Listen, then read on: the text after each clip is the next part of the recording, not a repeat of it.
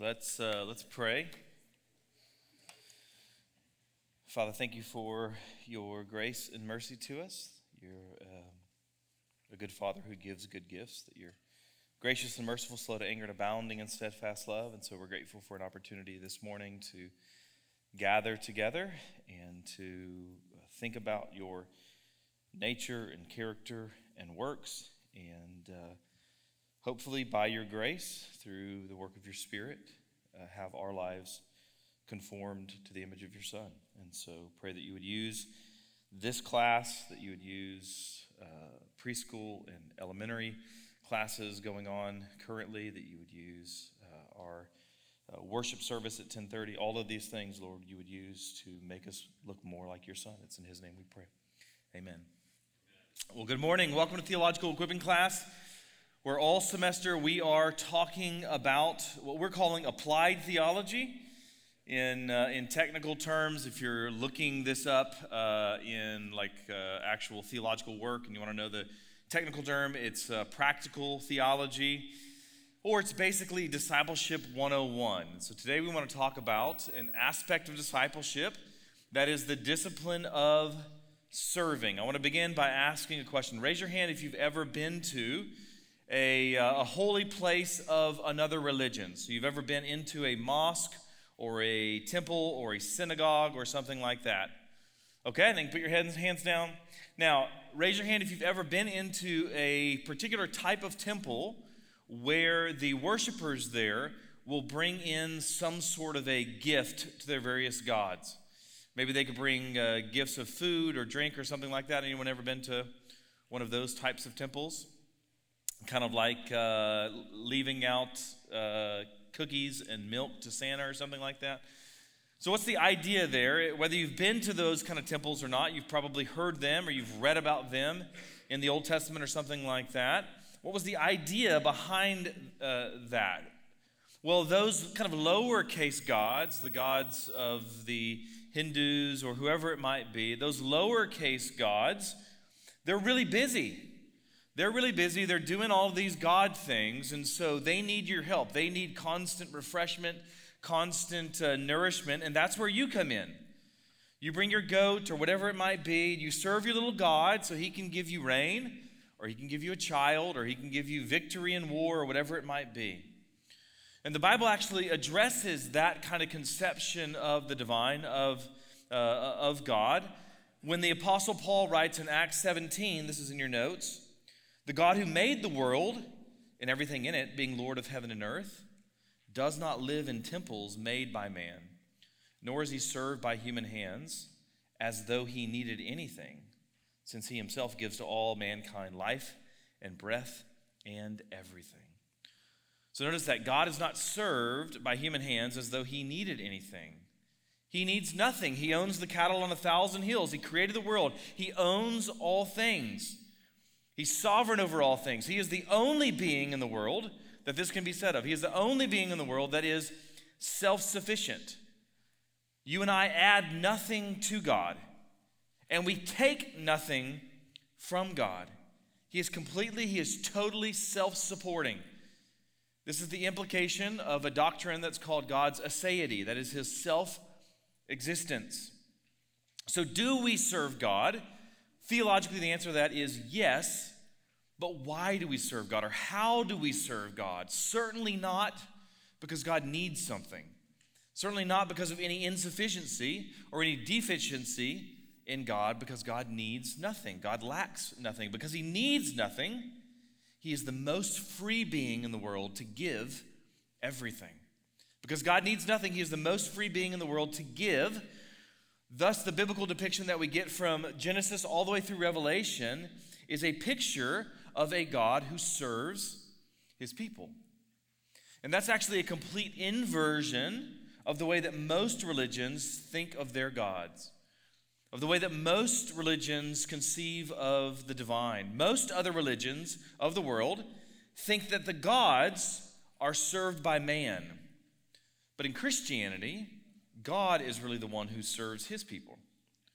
Rather than a help wanted sign on the gates of heaven, there's a help available sign there. So when mankind sins, What does God do in the book of Genesis? He serves Adam and Eve. He clothes them with animal skins.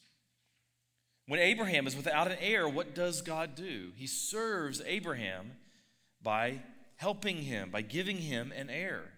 When Israel is lamenting in slavery in Egypt, what does God do? He serves them by leading them out in the Exodus, out of Egypt and into the promised land. When that same people are hungering and they're thirsting in the desert, what does God do? He serves them. He serves them manna. He serves them water from a rock.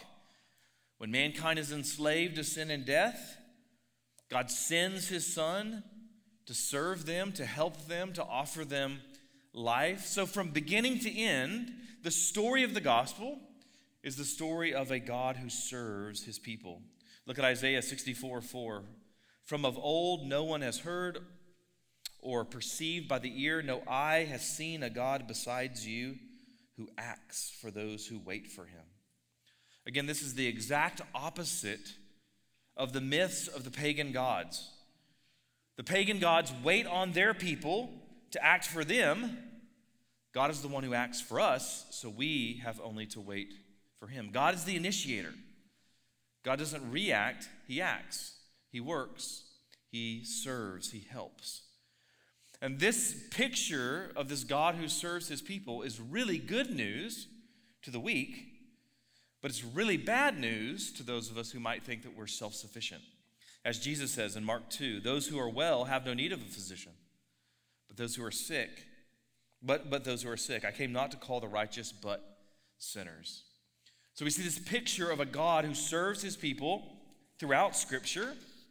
So when we come to Jesus, who is the Son of God, we should expect him to mirror those same attributes because he is the perfect manifestation of his Father. He is the perfect manifestation of God's character. He's the image of the invisible God, as Colossians says. He's the exact imprint of his nature, as Hebrews says. So as God serves, as the triune God serves, so does the Son of God. And we see Christ as servant all over the place. In fact, even the act of the incarnation was an act of servitude. It's an act of humiliation. Look at Philippians 2. Have this mind among yourselves, which is yours in Christ Jesus, who, though he was in the form of God, did not count equality with God a thing to be grasped, but emptied himself by taking the form of a servant, being born in the likeness of men. And being found in human form, he humbled himself by becoming obedient to the point of death, even death on a cross. Even the act of taking on humanity is in a sense humbling for God. The thing that you and I boast in, our humanity, that's actually a humbling thing for the Son of God. You see this same sort of attitude of service in countless examples as you read the Gospels, such as when Jesus is exhausted in the story of John chapter 4. He's exhausted, he's waiting there by the well, and yet he takes the time to serve the Samaritan widow by offering her living water. Or one of the best sort of narratives for seeing Jesus as a God who serves is the story in John 13. He lays aside his outer garment, he takes up a towel, and he washes the feet of his disciples. But you see this not only in those stories, you see it also when Jesus is healing the lepers, or when he is healing the sick, or he's casting out demons, or he's calming the storm and feeding the masses. What's he doing? He's showing compassion. He's showing concern. He's helping. He's serving others. But the best illustration of Christ serving his people is in his offering up his life for theirs. Look at Mark 10, 42 through 45. And Jesus called his disciples to him and said to them, you know that those who are considered rulers of the Gentiles lord it over them, and their great ones exercise authority over them, but it shall not be so among you. But whoever would be great among you must be your servant, and whoever would be first among you must be slave of all. For even the Son of Man came not to be served, but to serve and to give his life as a ransom for many. Or Luke 22, 27. For who is greater, one who reclines at table or one who serves? Is it not the one who reclines at table? But I am among you as one who serves. I love that last line. If you want a picture of who Jesus is, who is Jesus? He is the one who serves. Now, why is this little exploration, this little journey through the character and the acts of the triune God and the Son of God in particular, why is that important? Because as we've seen throughout this semester, discipleship is really this process of being conformed to the image of Christ. Discipling someone is helping someone in their journey to be conformed to the image of Christ. And so if Christ serves, then so should we. A disciple who doesn't serve isn't really a disciple. He's not really someone who's following after Christ, not someone who's imitating Christ. You might be a Christian and not serve people, but you're not a very good one. So what we want to talk about this morning is an applied theology of serving. To do so, I want to ask and attempt to answer 4 questions. Why should we serve? Who should we serve? Where should we serve? And then how should we serve? Those are the 4 questions that we're going to attempt to answer today. We'll begin with why we should serve. Motivations and reasons why we should serve. The first one should be rather obvious to you, and that is because God commands it. That should be most apparent, that should be most obvious, because really everything that we're talking about this semester is because God commands it. He commands us to apply our theology to our lives. He commands us to practically implement the theological concepts that we see in Scripture. He commands us to be disciples. That's the Great Commission, that we are to go and make disciples, all right? We aren't just making things up that seem wise to us this semester. We're simply telling you all semester long what God demands of his people. And then hopefully offering a few helpful hints for how you can actually implement this, how you can actually obey this. So he commands prayer. We talked about prayer. He commands reading Scripture. We talked about that. He commands rest. He commands disciplining your kids. We'll talk about that later in the semester. All the other topics we're talking about this semester are things God commands, including serving. And the way that he commands serving is sometimes really explicitly. All right, look at Romans 12. Having gifts that differ according to the grace given to us, let us use them. If prophecy, in proportion to our faith. If service, in our serving. The one who teaches in his teaching, the one who exhorts in his exhortation, the one who contributes in generosity, the one who leads with zeal, the one who does acts of mercy with cheerfulness. Or Galatians 5, for you were called to freedom, brothers, only do not use your freedom as an opportunity for the flesh, but through love serve one another. For the whole law is fulfilled in one word, you shall love your neighbor as yourself. But if you bite and devour one another, watch out that you are not consumed by one another. Or 1 Peter 4, 10 through 11, as each has received a gift, use it to serve one another. As good stewards of God's varied grace, whoever speaks is one who speaks oracles of God. Whoever serves is one who serves by the strength that God supplies, in order that in everything God may be glorified through Jesus Christ. To him belong glory and dominion forever and ever. Amen. But when it comes to understanding God's expectation, God's commands for us as it relates to serving, you can't merely look for examples of the explicit phrase, serve one another. As we've just seen, that phrase is in the Scripture explicitly. But that's not the way that we actually study a concept. We don't just look for particular words, we look for the larger concept. And that command, that concept, is implied in countless other commands. When you hear a command like to encourage one another, when you hear commands like love one another, or bear one another's burdens, or pray for one another, Jared talked about a lot of these one another's. In fact, I think he gave you a whole list of them in the notes last week as we talked about community. Those are the ways in which we are to serve one another. When we pray for one another, when we love one another, when we do these acts toward one another, we are serving one another. So it's implied in all of these other commands that we see in Scripture. It's also implied in the various demonstrations or depictions of the character of God himself and the examples we already talked about of the Son of God in the Scriptures, and then other godly men and women in Scripture. So the first reason that we are to serve is because God commands it. He does so both explicitly and then also implicitly. A second reason we are to serve is in order to imitate Christ. All right? We've talked about this before. I mentioned it even earlier. Discipleship is the process of being conformed to the image of Christ. Now, that doesn't mean that we have to wear sandals or we have to move to Nazareth because that's where Jesus lived or something like that. But it does mean that we are to imitate his character, to be conformed to his morality and to his ethics and to his desires and to his thoughts and passions and so forth. We are to walk like Jesus walked. We're to imitate him. For example, Ephesians 5, 1 through 2, therefore be imitators of God as beloved children, and walk in love as Christ loved us and gave himself up for us, a fragrant offering and sacrifice to God. Or John 13, I mentioned this before. When Jesus had washed their feet and put on his outer garments and resumed his place, he said to them, do you understand what I have done to you? You call me teacher and Lord, and you are right, for so I am. If I then, your Lord and teacher, have washed your feet, you also ought to wash one another's feet. For I have given you an example that you should do just as I have done to you. Truly, truly, I say to you, a servant is not greater than his master, nor is a messenger greater than the one who sent him. If you know these things, blessed are you if you do them.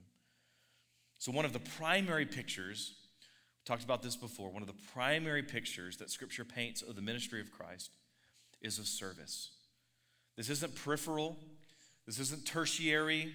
This isn't incidental to his ministry. Service is his ministry. And thus, if you want to imitate Christ, this has to be primary in your life. If you can teach or preach like Jesus, if you can do miracles like Jesus, if you can gather crowds like Jesus, but you don't serve like Jesus, then you're not really like Jesus. Service is central. It's essential to the mission and character of Christ, and thus discipleship entails serving. So that's the second reason. A third reason is in order to serve God. Now, don't misunderstand this. We just talked about before, God isn't served by human hands as though he needed anything, but that doesn't mean that we don't serve him in another sense. We don't serve him to give him something, but we do serve him in another sense. For instance, Matthew 6:24, no one can serve two masters, for either he will hate the one and love the other, or he will be devoted to the one and despise the other. You cannot serve God and money. That assumes that you should be serving God. Or Luke 4:8, Jesus answered him, it is written, you shall worship the Lord your God, and him only shall you serve. Jesus says we should serve. So we are to serve God. Again, not because of any deficiency or insufficiency in him, but nevertheless, we are to serve him. What does that mean? Well, the word most often translated as serve in Scripture is also translated a number of times as worship. It's actually the same word in Greek. It's actually the derivation of our word liturgy, which is kind of an order of worship within a church. So service is a form of worship. So what's really interesting is that we serve God not by offering him gifts that he lacks. Rather, the primary way that Scripture depicts us serving God is by serving his people. Look at Matthew 25, 33 through 40. And he will place the sheep on his right, but the goats on the left. Then the king will say to those on his right, come, you who are blessed by my Father, inherit the kingdom prepared for you from the foundation of the world. For I was hungry, and you gave me food. I was thirsty, and you gave me drink. I was a stranger, and you welcomed me. I was naked, and you clothed me. I was sick, and you visited me. I was in prison, and you came to me. Then the righteous will answer him, saying, Lord, when did we see you hungry and feed you, or thirsty and give you drink? And when did we see you a stranger and welcome you, or naked and clothe you? And when did we see you sick or in prison and visit you? Then the king will answer him, truly I say to you, as you did it to one of the least of these my brothers, you did it to me. In other words, for you to serve your neighbor, you are by implication worshiping and serving God. You are mirroring the nature of a being whose love is directed outwards. That's the great commandment, right? To love God and then to love others. You're imitating God. That is who God is in his very nature. He is a God whose love flows outwards. So those ideas are connected. Another reason that you are to serve is as a discipline to mortify your flesh. We talked about this when we talked about reading the Bible. We think of the discipline of reading the Bible just as the content we get from the Bible. But one of the things we talked about is sometimes the discipline itself actually contributes to our sanctification. Sometimes the discipline itself, the act of reading, is what contributes to our sanctification. Yes, you're sanctified by what you read when you read Scripture, but also when we read, that act in and of itself has spiritual benefits. The act of you getting up early crucifies laziness. The act of you choosing to read rather than watch TV crucifies your lust for entertainment, whatever it might be. In other words, not only the content of spiritual disciplines is what sanctifies us, sometimes the discipline itself is transformative. And the same is true when it comes to serving. By serving others, we don't merely serve God and others, we actually, in a sense, serve ourselves in a spiritual sense because we're mortifying our lust for pride, for ease, for comfort, for convenience, and so forth. As Richard Foster writes, we're going to quote from him a number of times. He's got a really classic book on spiritual disciplines. There's some good stuff in there. There's some not so good stuff, but he has an entire chapter on the discipline of service. So we'll quote from him a number of times. He says, "Nothing disciplines the inordinate desires of the flesh like service, and nothing transforms the desires of the flesh like serving in hiddenness. The flesh whines against service, but screams against hidden service. It strains and pulls for honor and recognition. It will devise subtle, religiously acceptable means to call attention to the service rendered. If we stoutly refuse to give in to the lust of the flesh, we crucify it." So serving others is this way to be killing sin, as John Owen would put it. That's a fourth reason to serve. A fifth reason is for eternal reward. Anyone ever heard of the 18th century German philosopher Immanuel Kant? Kant, okay? Kant, one of his contributions to philosophy was the idea that the value of a moral act decreases proportional to the benefit that we receive from it. All right, that's kind of complicated. In other words, what he's saying is that good works are only good if the doer is relatively disinterested, if they don't get anything out of it. If I help my neighbor mow his lawn, but secretly I really love mowing the lawn, then according to Kant, that's not really a good deed because I got something out of it. I got the joy of doing something that I actually loved. It's a really interesting philosophical idea. It's terribly unbiblical. Right? In fact, it is explicitly biblical to act for your own joy. Consider how often the Bible implores us to seek our own joy and reward. Hebrews 11:6, the definition of faith, the closest we come to a biblical definition of faith. And without faith, it is impossible to please him, for whoever would draw near to God must believe, A, that he exists, and B, that he rewards those who seek him. Acts 20:35, in all things, I have shown you that by working hard in this way, we must help the weak and remember the words of the Lord Jesus, how he himself said, it is more blessed to give than to receive. In other words, there is a blessing that we are to chase after.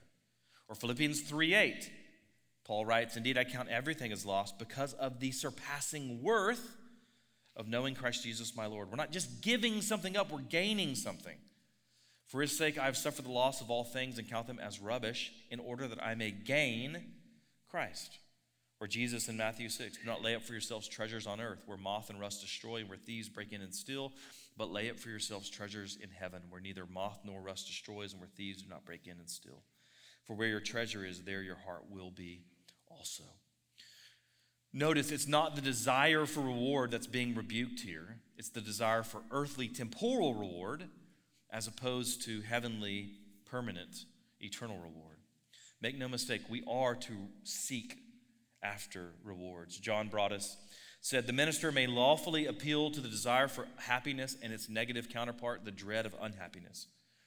Those philosophers, like Kant, who insist that we ought always to do right simply and only because it is right, are not philosophers at all. For they are either grossly ignorant of human nature or else indulging in mere fanciful speculations. So we are to seek after reward, and that certainly applies to serving. We see that connection a number of times in Scripture. For example, Matthew 25:21. His master said to him, well done, good and faithful servant. You have been faithful over a little, I will set you over much. Enter into the joy of your master. Or Matthew 6:1, the beginning of chapter 6 in the Sermon on the Mount. Beware of practicing your righteousness before the people in order to be seen by them, for then you will have no reward from your Father who is in heaven. So at least part of the motivation for serving is that we're laying up treasures in heaven. We're laying down our privilege. We're laying down our temporal comfort. We're laying down our convenience and so forth, but with an end in sight. There's a goal. That's what we've been talking about in 1 Corinthians lately, in fact. That goal is the hope of resurrection. That's what makes sacrifice. That's what makes service worth it. That's why we talked about a couple of weeks ago. Otherwise, as Paul writes, we are to be pitied of all people. So why should you live a life of serving others, at least for these 5 reasons that we talked about? That's the why. Now let's talk about the who or whom. Who should we serve? All right, here we could simply say anyone you can, but let's get more specific. I'm going to mention 4 categories. We're going to go through these really quickly. Number 1, believers. Galatians 6, 9 through 10, and let us not grow weary of doing good, for in due season we will reap if we do not give up. So then, as we have opportunity, let us do good to everyone, and especially to those who are of the household of faith. Right? I don't think I need to list out a whole bunch of passages. We kind of already assume this to be true, that we should serve believers, but it's worth mentioning. In fact, it's worth mentioning because this is the primary category that Scripture will assume when it says that we are to love and serve one another. The one another there typically refers to the body of Christ, right? But that's not all. We are to also serve unbelievers, right? We are to be salt and light.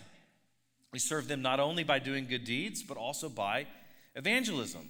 In fact, those often go hand in hand. Good deeds don't replace evangelism. The gospel is about word and not works, but good deeds often till the soil for the seed of the gospel to take root. A few of our members, in fact, were even converted because, I know one in particular, a friend who happened to be a Christian, gave up their time, gave up their energy to give them a ride. And so we see examples of this throughout church history, for a believer to simply help someone with a project or to serve them in some capacity opens their heart and begins to get them questioning things that allow for the gospel to come in and to transform them. So we are to serve unbelievers not only as an end that they would be converted, but certainly that is one of the motivations there. We're also to serve those who are, quote, our enemies. This is an implication of the command when Jesus says to love your enemies and pray for those who persecute you. When you pray for someone, you are serving them. But what if by serving them, they take advantage of us because they're our enemies? And the biblical answer is, so what? That's what we've been talking about in 1 Corinthians. Do we not believe in the resurrection? Do we not believe in eternal justice? Do we not believe in eternal reward? That then frees us to serve even those who hate us. Right? Paul talked about this even way back in 1 Corinthians 6 when he wrote, why not rather be wronged? Why not rather be cheated? Again, this is possible. It's possible for us to have this attitude. This is not innate. This only comes by the work of the Spirit as we are conformed to the image of Christ. But this is possible if we think about the eternal hope that we have in resurrection. So maybe by serving others, they become our friends. Or maybe we just gain heavenly reward. It isn't for us to know what God will do with our works of love. It's simply for us to be faithful and to trust Him to do whatever He deems to be wise and good. Another category of who we should serve are families. Again, this is intuitive, this is assumed, but it's worth mentioning, especially because this is sometimes the hardest to do. Sometimes the people we love the most, it's actually the hardest for us to serve. At some point, it becomes difficult to serve your spouse or your kids or your elderly parents.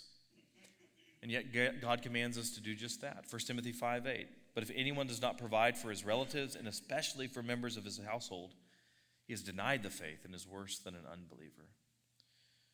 We serve our families in a whole host of ways, all right? We'll talk about some of the specifics when we talk about how to serve. But this includes big picture things like discipling your kids, all right? Disciplining your kids. Those are forms of service. But so are things like washing the dishes, making the bed, doing the laundry, taking out the trash, helping with homework, teaching how to throw a ball, a billion other opportunities to serve your families. And then lastly, another category of who we should serve are just strangers. I want to mention this last group because I think it overlaps with the idea of what we talked about earlier of just serving as a discipline. All right, it overlaps with this idea of developing a habit of serving. So are you the type of person that generally, habitually, lets that car trying to change lanes over? Are you the kind of person who generally, habitually, holds the door open for others? Do you give others the right of way when driving? Do you serve your waiter or your flight attendant by being gracious and courteous? Do you serve your neighbors by not, parking in front of their mailbox or reducing the value of their homes because you just let yours fall apart or whatever it might be? There are quite literally hundreds and hundreds and hundreds and thousands of opportunities to serve even strangers, even if the other person doesn't even notice it. But it still instills in you a habit of thinking of others first, a habit of serving others, and that's a really good thing. We talked earlier this semester about our character, in essence, being a bundle of habits. The more often you serve, even in these little things, like letting someone go before you in traffic, the more you serve, the more likely you will be to become the type of person who delights in serving. And the more that it kind of becomes habitual and instinctual for you. So that's the who. Let's talk about the where. Where should we serve? When people first come to Parkway, one of the most frequent questions they ask is, how can I serve? And by that, a number of them typically mean something like, what formal ministries do you have which need volunteers? In other words, where can I serve where I will have an official volunteer title? I'll have a name tag. I'll have a t-shirt. And that's great. Right? We have some formal serving opportunities, but that's not really the primary way that we should think about serving. When it comes to serving, we should think about the image of an iceberg, all right? The tip is what you see on a Sunday in this building.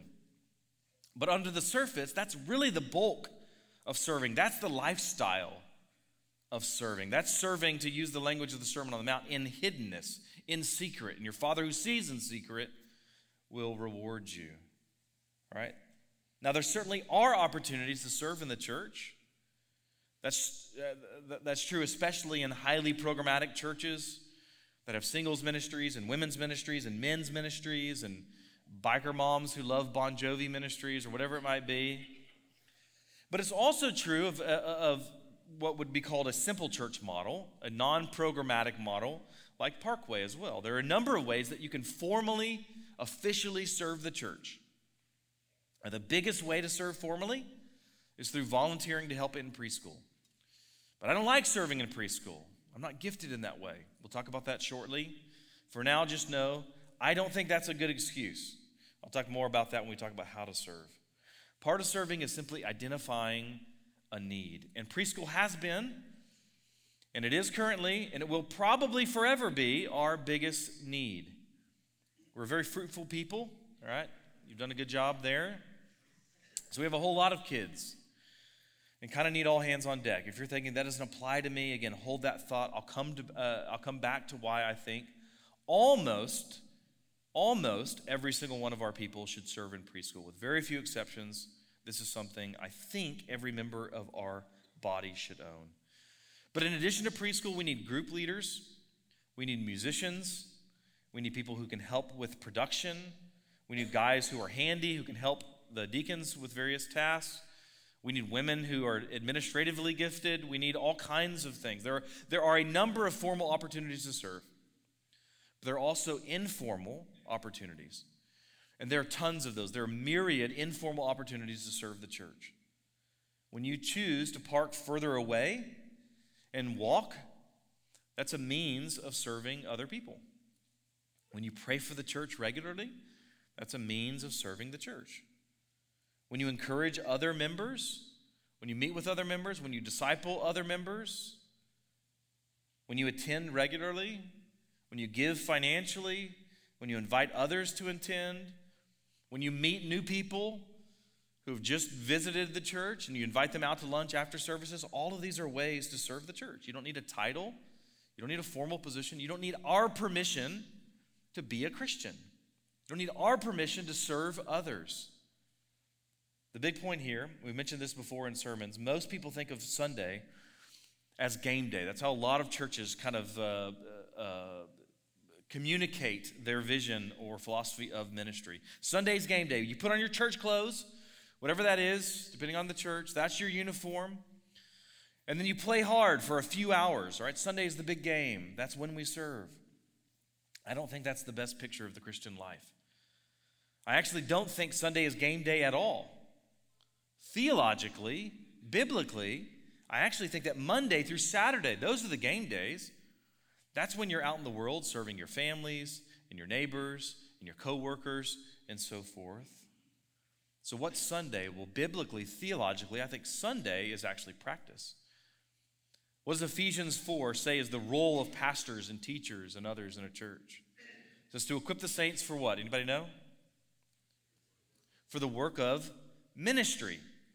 By the way, the word ministry is where we get the word deacon or servant. In other words, what we do in theological equipping class and in sermons and so forth, where we're teaching regularly, is we're equipping you for the work of serving. You have access to places and people that I don't. In your home, in your office, your kids' t-ball team, whatever it might be. So yes, we have a handful of ministries that we need help with on Sunday during services. But by and large, that's really just the tip of the iceberg.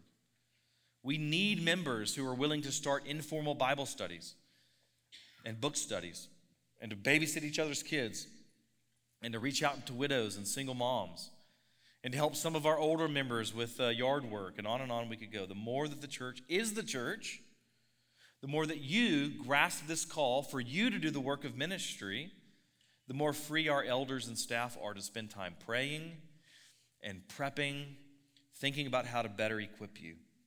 So again, I think that informal serving is actually where the majority of this discipline happens. So that's inside the church. That's one of the places that we are to serve. But it isn't only the church that we are to serve. We should also be serving in our offices, again, our kids' little leagues, our neighborhoods, our homes, etc. And that can be formal or it can be informal. If you're looking for formal opportunities to serve the community, we actually have a list of parachurch ministries and other nonprofits that we think are doing somewhat good work. Some of these were more or less theologically inclined toward, but all of them are doing somewhat good work in the social sense of good. We'd encourage you to reach out to them. If you're looking for a formal place that you can serve the community outside the church, just email info@theparkwaychurch.com. DJ can send you a list of all of those ministries, from food kitchen, food bank sort of things, to pregnancy advocacy centers, or whatever it might be. But there's also tons, as there are tons of informal opportunities within the church, there's also tons of informal opportunities outside the church. That could be as simple as inviting a coworker over to dinner, or taking a neighbor a meal, or inviting them over for a meal, or offering to help a neighbor fix a fence, or whatever it might be. So serving isn't something that you can just fit into some predefined box. It's not just something that you check off your list. I served this week because I did preschool. Serving is a lifestyle. Serving should be interwoven. It should saturate every aspect of your life. And that brings us to our final question. How should we serve? And in this final section, I just want to give a bunch of miscellaneous tips, some helpful hints for practically applying this discipline to your life. The first one is that I encourage you to serve in ways that you enjoy and are gifted in. This is a really big one. This gives life. When I got saved at about 23, I realized that I was different from most of my friends. I like to read. I love talking about, trying to teach the Bible, but I was absolutely terrified of speaking. Then in 2010, not just the act of speaking, public speaking. It was like mute or something. Then in 2010, the pastor of my previous church made me preach, and I found that I actually loved it. And I began to get over this fear of public speaking, and I realized I enjoy this thing. So I get to do it almost every single week, whether it's teaching this class or preaching or something, and that isn't a burden. It's actually a joy for me. Maybe you love inviting people over to your house. Maybe you love evangelism. Maybe you love helping people fix things around their house. Maybe you love teaching the Bible and you want to start an informal Bible study, whatever it might be. Last year, a member of the church who was really gifted in helping to fix stuff came over to my house probably a total of like 20 days last year to help me basically just rebuild various aspects of the house, patch some walls, replace electrical sockets, those kinds of things. Turns out he genuinely loves those kinds of things, especially because he knows I have almost no intuition when it comes to fixing stuff. You know that image of Charlie Brown where he's going to go kick the football? That's me. Every time I think I can fix that, it just gets pulled out and I fall on my... So in fact, my hands are all scraped up because I tried to fix something and I couldn't do it. So, but this guy, he was good at it. So he came over, we hung out, he helped me in an area that he loved. Meanwhile, I got to talk to him, which is something that I love. Here's my point. I think one of the main ways that you should serve is by identifying things that you enjoy and are gifted in and try to run in those lanes as much as you possibly can. The reason I say that is because if every form of service is something that you're just begrudgingly doing, you'll probably eventually run out of steam. I think at least some of the ways that you serve should be in accord with your passions and your giftings. They should give you life. That said, those are some of the ways that you should serve. Let's look at the next point. I think you should also serve in ways you don't inherently enjoy. All right, this is where I want to talk about preschool, just because I've heard that excuse a lot. I'm not going to volunteer in preschool because I don't like that, or I'm not gifted in that, or I already did my time when I had young kids, so now I'm in preschool retirement or whatever it might be. If you aren't serving in preschool for some other reason, you have other Sunday morning responsibilities, you have some sort of physical limitation, you're a felon or a cannibal or something like that, whatever. I'm not talking to you. But if you aren't serving in preschool simply because you don't like it or you don't feel gifted in that area, I would encourage you to reconsider. And I would encourage you to think particularly about how often the Bible is going to connect serving to dying to yourself. Think about the implication of that way of thinking. I'm not going to do this thing because I don't like it or I'm not gifted. And then apply that to other scenarios. I'm not a firefighter.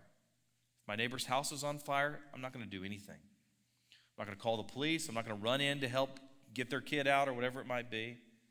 I'm not a doctor. If I see a guy passed out, I'm not going to help at all. I'm not a police officer. If I see someone getting mugged, I'm not going to call for help. I'm not going to try to step in. I'm not an Uber driver. If my friend runs out of gas, I'm not wasting my gas. It doesn't work, right? We don't serve just where we have gifts and passions and desires. We serve where there's a need. Here's the deal. If you're only interested in serving in areas that give you life, that you actually enjoy, that you're delighted in, that you have gifts and passions and talents for, you don't really understand serving. In fact, I think you're ultimately serving yourself. As Richard Foster writes, the service disciplines the feelings rather than allowing the feelings to control the service. Jesus didn't like being beaten. He didn't like being crucified. Paul didn't like getting arrested and stoned. I don't like giving away money to the church that I could use on my family. I'm not saying that preschool was like, martyrdom of Jesus being crucified. It might feel like it at times. But I'm saying that your likes, your preferences, your desires, that shouldn't hold much weight when it comes to whether or not we help. Service isn't really about what you like, it's about what's needed. In fact, there are aspects of serving that can't be accomplished if you're only serving in ways that you enjoy. That doesn't crucify the flesh. When I'm up here teaching, I'm not cultivating humility. It's not a humbling thing for me to be up here. In fact, it probably actually stokes my pride to some degree. But when I'm cleaning or unclogging a toilet on Monday so that the staff can use it the rest of the week, that's mortifying my flesh. So I think you should be intentionally looking for opportunities to serve in ways that you don't necessarily enjoy. Helping someone move, all right? Babysitting kids, giving someone a ride, whatever it might be. Look for opportunities to serve that are inconvenient and uncomfortable. It's like working out. If you aren't uncomfortable while working out, you probably aren't getting everything out of that actual workout. The same is true with serving. And that brings us to the next point, which is that you should develop a discipline of serving.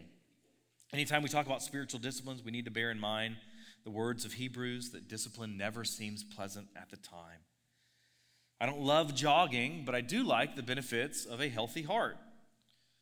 I don't inherently love getting up early, but doing so cultivates character, and it gives me an opportunity to pray and read and so forth. No discipline is altogether enjoyable. It should involve consistency, and it should involve a degree of discomfort and even pain. And you should think of serving as a spiritual discipline. That means not only that we should serve in ways that we don't enjoy, as I just mentioned, but also that we should create habits and patterns for serving. We should serve in myriad small ways so that the bigger things are easier when they come. That's where things like letting others cut in front of you in traffic and opening doors for others and so forth is helpful. It cultivates this habit, this habituated pattern. The more that you're acquainted with this routine of serving in small ways, the easier it will be when you face the bigger challenges. All right? I think you should be actively looking for opportunities to serve others. That you should ask your coworker if you can bring them coffee. You ask your spouse if you can do the dishes or do the laundry while they take a break. Or ask your community group if you can host or you can stay late to help the host clean up or whatever it might be. In other words, this is a lifestyle. That's part of the reason that we don't have a ton of formal serving opportunities at the church. That's intentional. So that you don't think, I've done my Christian duty. I've got it all done on Sunday, so now I can just go about my life that's devoid of serving. We don't have a ton of formal opportunities. We don't have a ton of formal programs so that you're freed to serve in a billion other ways. So that you're free to go and do organic, informal discipleship. When you guard the reputation of others. When you let others serve you, that's a form of serving. When you're courteous and polite. When you have people over to your home, when you listen to someone rather than just wait for a chance to talk, when you share the gospel or you disciple someone, when you babysit someone, when you take meals to families experiencing sickness, whatever it might be. Again, there are myriad opportunities to do this, and therein lies the challenge. As Richard Foster writes, in some ways, we would prefer to hear Jesus' call to deny father and mother, houses and land for the sake of the gospel than his word to wash feet. Radical self-denial gives the feel of adventure. If we forsake all, we even have the chance of glorious martyrdom. But in service, we must experience the many little deaths of going beyond ourselves. Service banishes us to the mundane, the ordinary, the trivial. The reality is there is glory in the mundane, the ordinary, and trivial. Fourth, serve without expecting anything in return. It's really easy to serve when you expect something in return. That's called working. That's not called serving. Listen to Jesus' words. Luke 6:35, love your enemies and do good and lend, expecting nothing in return, and your reward will be great, and you will be sons of the Most High, for he is kind to the ungrateful and the evil. There's a great episode of The Office. It's been a while since I quoted The Office. I have withdrawals. That makes this point.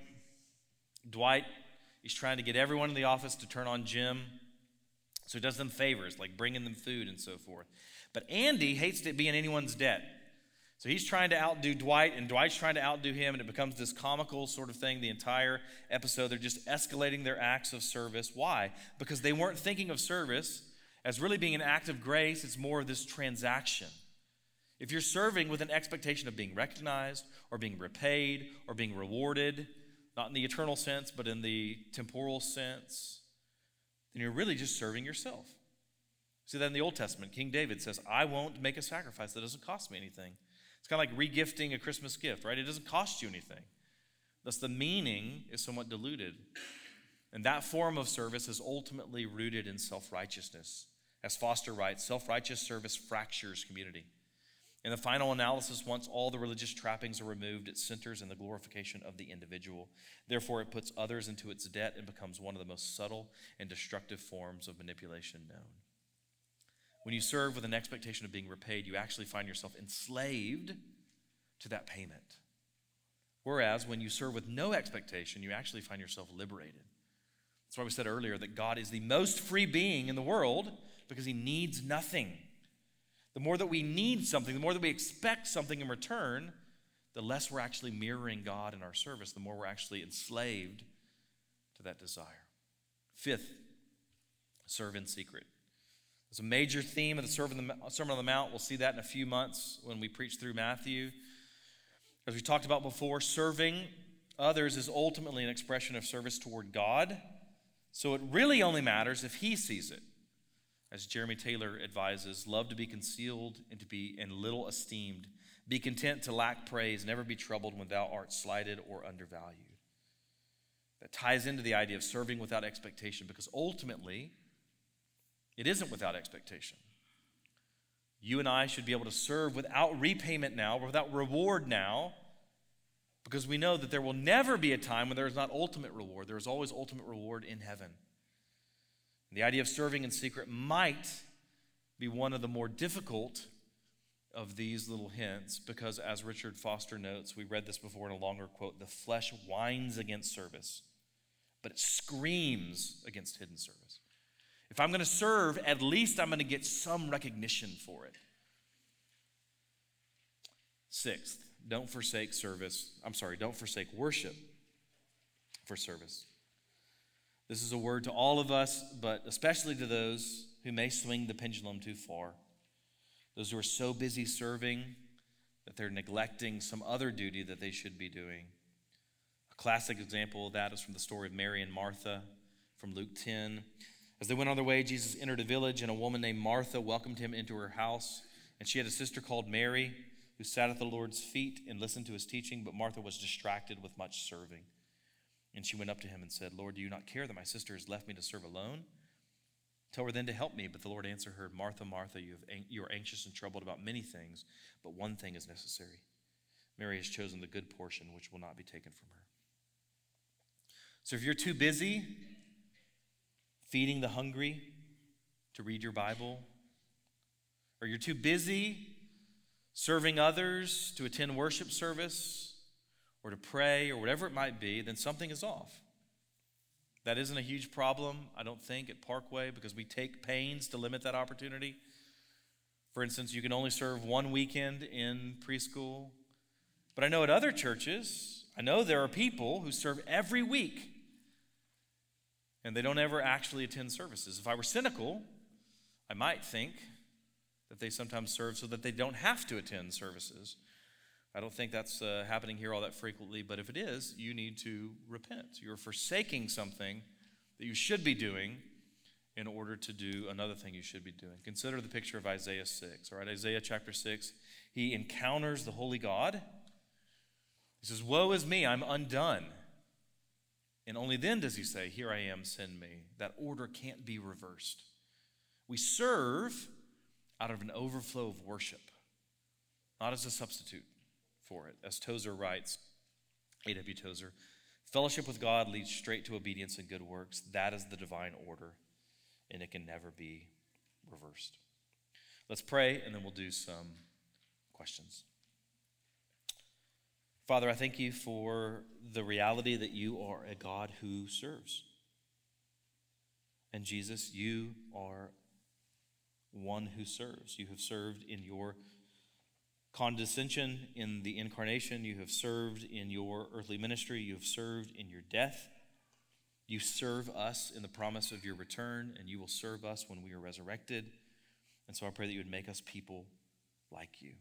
I just confess that nothing in our flesh desires to serve, and especially not to serve without recognition or repayment. And so I pray for really what only you can do by your sovereign grace through your Spirit, that you would make us into the image of your Son. We pray these things because you're good and you do good. And so we ask in Christ's name, amen.